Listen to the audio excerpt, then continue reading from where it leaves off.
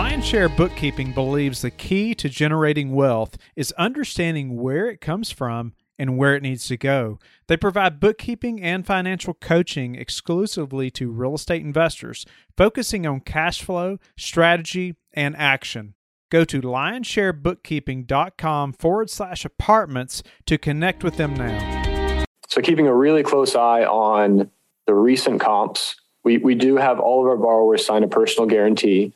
And then just making sure that even if it sells for 5 to 10% less than what we think it will sell for, that the borrower still makes money. This is your daily real estate syndication show. I'm your host, Sam Rust. Joining us today is Will Coleman, who is a founder and chief executive officer of Urban Gate Capital. Will is responsible for operations and investor relations, has over 7 years of real estate investing experience in Texas and Tennessee. Before founding Urban Gate Capital, Will worked as a credit analyst at Citibank and as a director of finance at Rand Capital, a commercial mortgage brokerage. Will, welcome to the show today. Thanks for joining us. Yeah, thanks for having me, Sam. Excited to get this going. So as I was browsing through your bio, I went to Liberty, got a bachelor's there back in 2016. And then shortly after that, you kind of started your real estate journey, it looked like, as on the leasing side. You got to see how the cookies really are made. What made you decide to go down that path? How did you get into real estate to begin with, Will? Yeah, so that's funny that you picked up on that. But I wanted to learn the hands-on of real estate. So in college, I was always the responsible group of my friends. So we had a house, there was 6 or 7 guys, and I played college soccer. So I had to coordinate everyone paying rent and everyone, paying the bills. So I was responsible for collecting the rental income and then taking it to the landlord, who was like a 90-year-old that couldn't even, couldn't stand up. I was like, man, it would probably not be too difficult to purchase a house and do the same thing. So right out of college, I did the traditional house hack and bought a couple properties in Texas. And at the same time, I was like, I want to get into multifamily. I want to get into the larger stuff. And I was going to grad school as well. So I was like, what's a job that I can learn multifamily while still going into school? And I said, well, I'll just be a leasing agent at an apartment complex. And it taught me how to sell. It taught me how to communicate with tenants. It taught me how to do budgeting and accounting. And it taught me how difficult property management is. And, then I just kind of scaled from there, bought a couple more houses, a couple apartment complexes, and we can get into the private lending stuff. But I really just wanted to learn hands-on, and being a leasing agent, as difficult as that job is, I was able to learn a lot of the day-to-day for actually operating the real estate side. No, I think that hands-on experience is super valuable. There's so many people that want to get into syndication or multifamily in general, but I think almost everybody gets in from the raising capital side or buying a deal. But to start at the ground floor on the operations side and have experience leasing a property is really, really valuable. Is there anything that you've learned during that time that you've used and carried forward? I mean, I'm sure there's a lot of things, but is there anything that stands out to you as you move more towards the finance side of the equation that you keep in mind to this day? The thing I can summarize is, one, it taught me how to sell. My job was a leasing agent. I had to lease, and I was not a good salesman, but by the end of it, I was. So it taught me, how to sell, which is a really valuable skill. And secondly, it taught me how to communicate with the tenants, which a lot of operators may or may not do that. So it may not be that valuable of a skill. But literally yesterday, our property manager on an apartment we have in Knoxville was like, we don't really want to do this. It's going to upset the tenant. We're really busy. We'll call them in a couple of days. I was like, give me the tenant's cell phone number. I'll call them right now.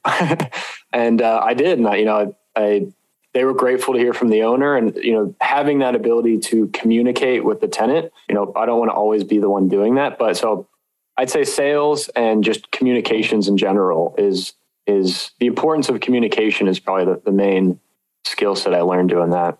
Yeah, I think having the ability to both read people, having a high EQ, and then be able to give them what they want or need is a really valuable skill set in many different fields, whether it's leasing apartments or negotiating a car or so many different things. That's broadly applicable. So from there, your journey took you to credit analyst, then you jumped over to director of finance for Rand.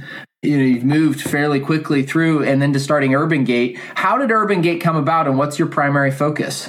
Yeah. So I was working at Rand Capital, which was a commercial mortgage company and our commercial mortgage brokerage. And our product was helping people source commercial debt on apartment complexes. And I was hired to work and kind of run that company as the director of finance. And it was successful. We were making money, but it was like extremely difficult. And we just kept running into walls that I felt like, man, these walls should not be this difficult to, push through. And I really kind of sat down and thought about, okay, what's not working and what would need to happen in order for this to work. So at that business, I was a commercial mortgage broker.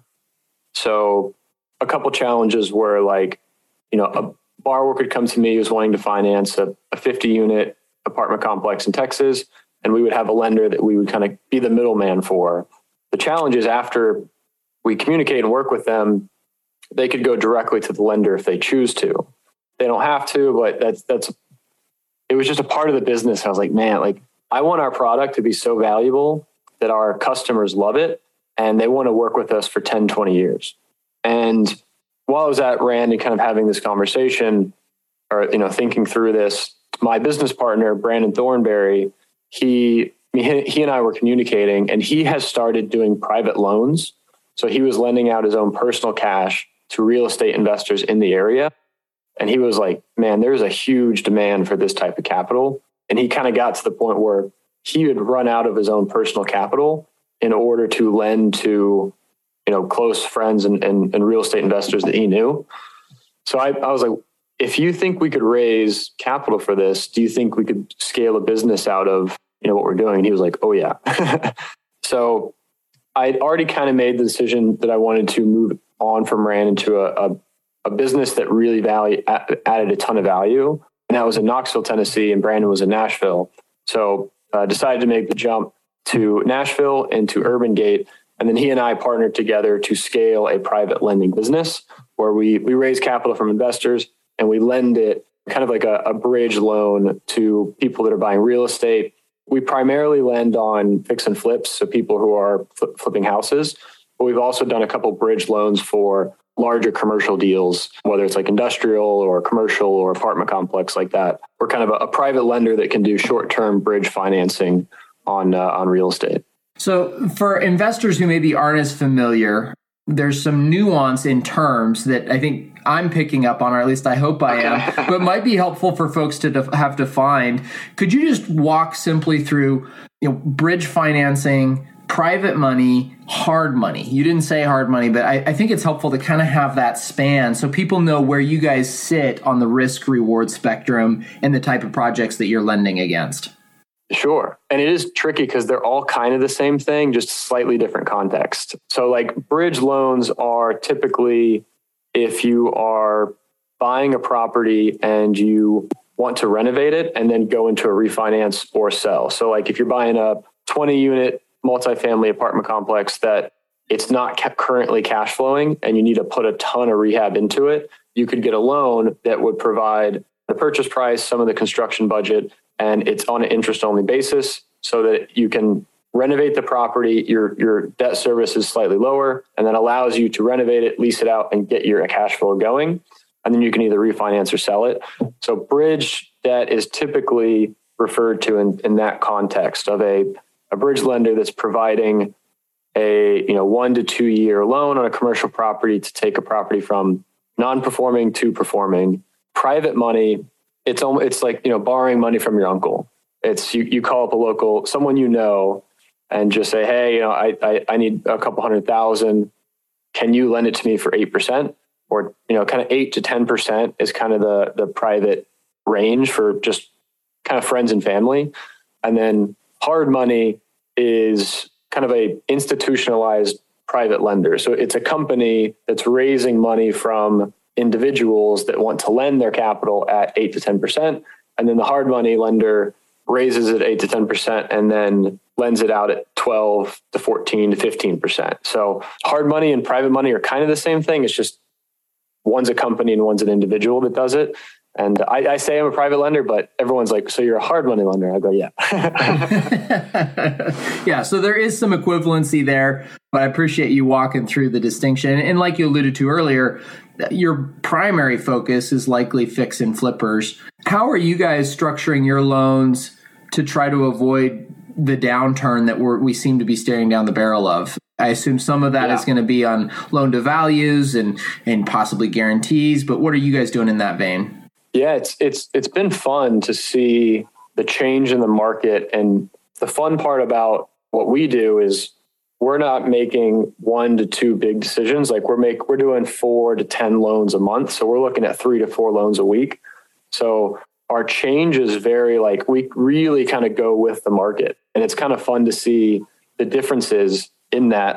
Some of our loans are 30 days. So we're not making bets on what the market's going to be 2-3 years from now. We can very in real time say, okay, this sold a week ago at this price. So we can actively change what our loan terms look like. But the main thing we're doing is keeping a very close eye on recent comps. So things that sold in February, March, April, we're like, all right, let's almost discount those completely.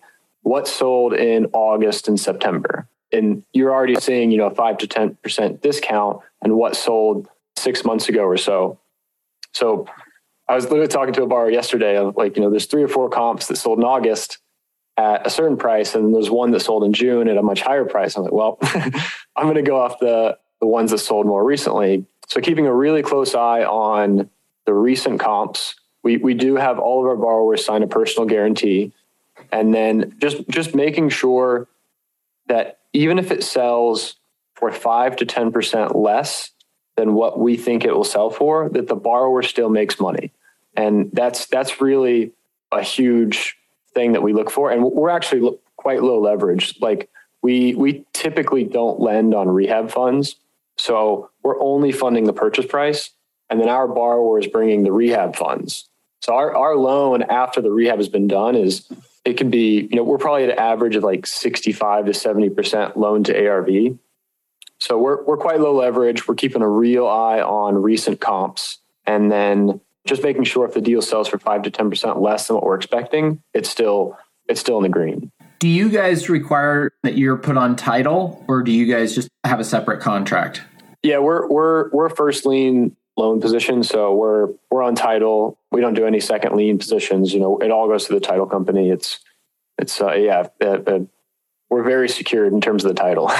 Yeah, I really like that model because you essentially have your partner. So you're working with a fix and flipper. He has his profit margin. And then if he's bringing all the rehab costs, he has all that rehab costs before your loan is at risk. Yeah, we're very low leverage, and our slogan is your capital partner. So we definitely think of the borrowers as partners for sure. So flipping that around, when you're raising money for that kind of a vehicle, I would imagine that one of the selling points is somewhat consistent cash flow. But what's the upside for investors? What are some of the main benefits of investing into a private money fund such as yours? There's 3 main benefits that I really like. The first is it's a first lien position, meaning if you invest into the property or into the fund, your loan, your capital is secured by a first lien position. So if the borrower is not able to pay us back, if we do see, a 50, 80% type drop in markets across the board, worst case scenario, we foreclose and we own the asset. So we're much better protected than an equity position or a stock. Multifamily has the benefit of cash flow, which I think is amazing, and affordable housing is in huge demand. The benefit to what we do is if the worst case scenario, we still own the asset. Whereas in an equity investment in apartments or whatever it may be, worst case scenario, you get foreclosed on, you lose the asset. So the main benefit is it's a very secured lien position. Secondly, it's consistent yields. So we pay an 8% preferred return through monthly distributions. So you could get a consistent monthly 8% yield. And then the third is we have a liquidity option. So we allow you to withdraw your capital with the 90-day notice. We do have a 6-month hold period. So we ask you to hold the first 6 months. We ask you to hold that in there. But after that, you can come to us and say, hey, we've got a great deal in the pipeline, or, my daughter's getting married, so we want to spend some money on that. and we say, great, we can get you our capital back. Just give us 90 days to get that to you. So first lien position, a high consistent yield, and a liquidity option.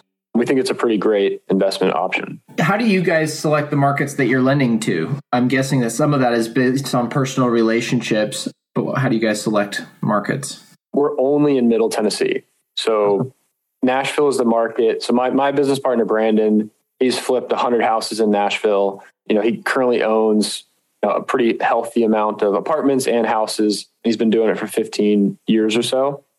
So 90% of what we do is just in Nashville. And then we kind of do the surrounding markets around Nashville and some in East Tennessee with borrowers we trust. But we're very much believers in being very dialed in on our market and really being experts. And a lot of times, like, we'll get a borrower request and Brandon will go, "Oh, I used to own that property." Like it's pretty hilarious. That's interesting. So I see in your job description that you're in charge of investor relations. What does that look like? What's some things that you guys value or prioritize at Urban Gate that might be different from other firms? Yeah, I don't know if it's necessarily different than other firms. I hope other places would do this as well, but I'm a big believer in communication and transparency. So like, just being willing to hop on the phone with investors whenever they need. We do a monthly update, which I'm actually recording after this, where we go through all the deals we funded that month. We send it out to the investors and they can see it. We do a monthly report through a third-party fund admin. So, we've got our financials that are being created and looked through a third-party admin. We do a monthly report, and just, I spend a lot of my day on the phone with investors. I get a lot of walks in and just chat with people on the phone. So I really put a lot of emphasis on communication, being able to answer the difficult questions, and bringing up the difficult topics, and transparency. So if you have a question, I'm going to give it to you pretty black and white without any fluff. Yeah. I think investors really value that transparency, right? That monthly reporting, the video updates. We've just changed our style to more of a video update with some financials, and that's been very well received. And also, it's a great format to be able to communicate concisely without necessarily trying to write a paper on every deal every month. Yeah. I'm curious, how long of videos do you guys shoot for when you do it? So we're dialing that in right now. I think our goal is to have a 3 to 4 minute video or less on a per property basis. So obviously as a multifamily syndicator, it's a little bit different than what you're doing, but really there's not that much new information on a monthly basis. You want to touch on the highlights of the finances. Here's where we're at on a 5 to 7 key metrics. Here's where we're at on some CapEx, and away you go. We are implementing some more resident programs and bringing in a ministry called Apartment Life that's going to provide community for people at our property. So we want to highlight some of those things as well. But all in, investors want something that's pretty pithy, short and sweet, and get out. It's funny. I have a bad habit of making videos too long, and I always ask for feedback, and almost all the time, it's like shorter videos. So my goal is like 5 minutes or less, because I think the last one we sent out was like 15 minutes or so. So there's an investment tip right there: is the shorter and concise the video, the better. It's interesting. I will at times just go look up some of the bigger YouTube influencers and watch their videos just to kind of see how people are editing content and how that's being put together. Yeah. But the number of jump cuts that you'll see in like a Mr. Beast video or something like that is pretty insane. It speaks to the relative short attention span of today. And not that I'm going to be doing jump cuts every 3.5 seconds, but it's something to keep in mind for sure. Absolutely. It works. I watch my videos in 2x speed, and I love when they're sliced up. So it definitely works. Yeah. Everything at 2x, right? Podcasts, YouTube videos, the whole 9 yards. Yeah, exactly. Oh, it's fantastic. So starting a business, Will, lessons learned to this point, probably related to a challenge overcome. But do you have any stories that stand out of something that was a wall, like you were mentioning your time at Rand, that you were able to run through or jump over or skirt around? Yeah, I think there's a ton of lessons, but in terms of one of the biggest ones is just really making sure that whatever you're providing to your customer, whatever product you're offering, the customer actually wants.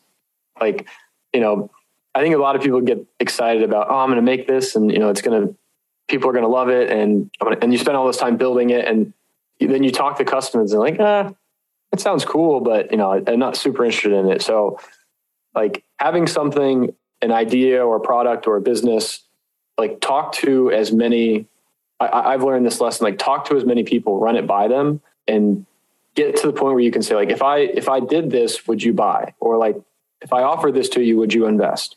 So get advice and feedback from as many potential future customers as possible before spending any time on building the business or the product or the idea. As I'm sure you're probably quite entrepreneurial yourself, Sam. I'd suffer from the entrepreneurial bug, and I would start with building something before getting enough customer feedback. And then that's one of the beautiful things about business is it'll humble you quite quickly. You think you are going to dominate an industry and you think you've got everything worked out, and then you try and sell your product and it's way harder than you thought. So yeah, just unsuccessfully selling things because I thought they'd be a great product before talking to the customers to make sure it would be a great product would probably be the main lesson I've taken from growing a business. Yeah, I think it's a really valuable insight. So often, and I do suffer from this sickness, so I resonate with that. But we have this idea of, oh man, the marketplace needs this. And yes. And then you don't talk to the marketplace and you don't realize, oh, that's not what the marketplace needs. So yeah, humility is an important piece of it. If you're not willing to fail, you're not going to succeed as an entrepreneur. Yeah, humility is huge in everything for sure. Awesome. Well, Will, really appreciate you joining today. Before we let you go, what's one habit that you've cultivated that's contributed to your success? Yeah, probably meditation. I haven't done it lately just because I've been waking up and grinding, but for a number of years, I meditated for 20 minutes every morning, and it's really helped me be a more patient, mature, thoughtful individual. So I'd say meditation, and I know you only said one, but reading. So meditation and reading would be my two daily habits that have really, helped me improve.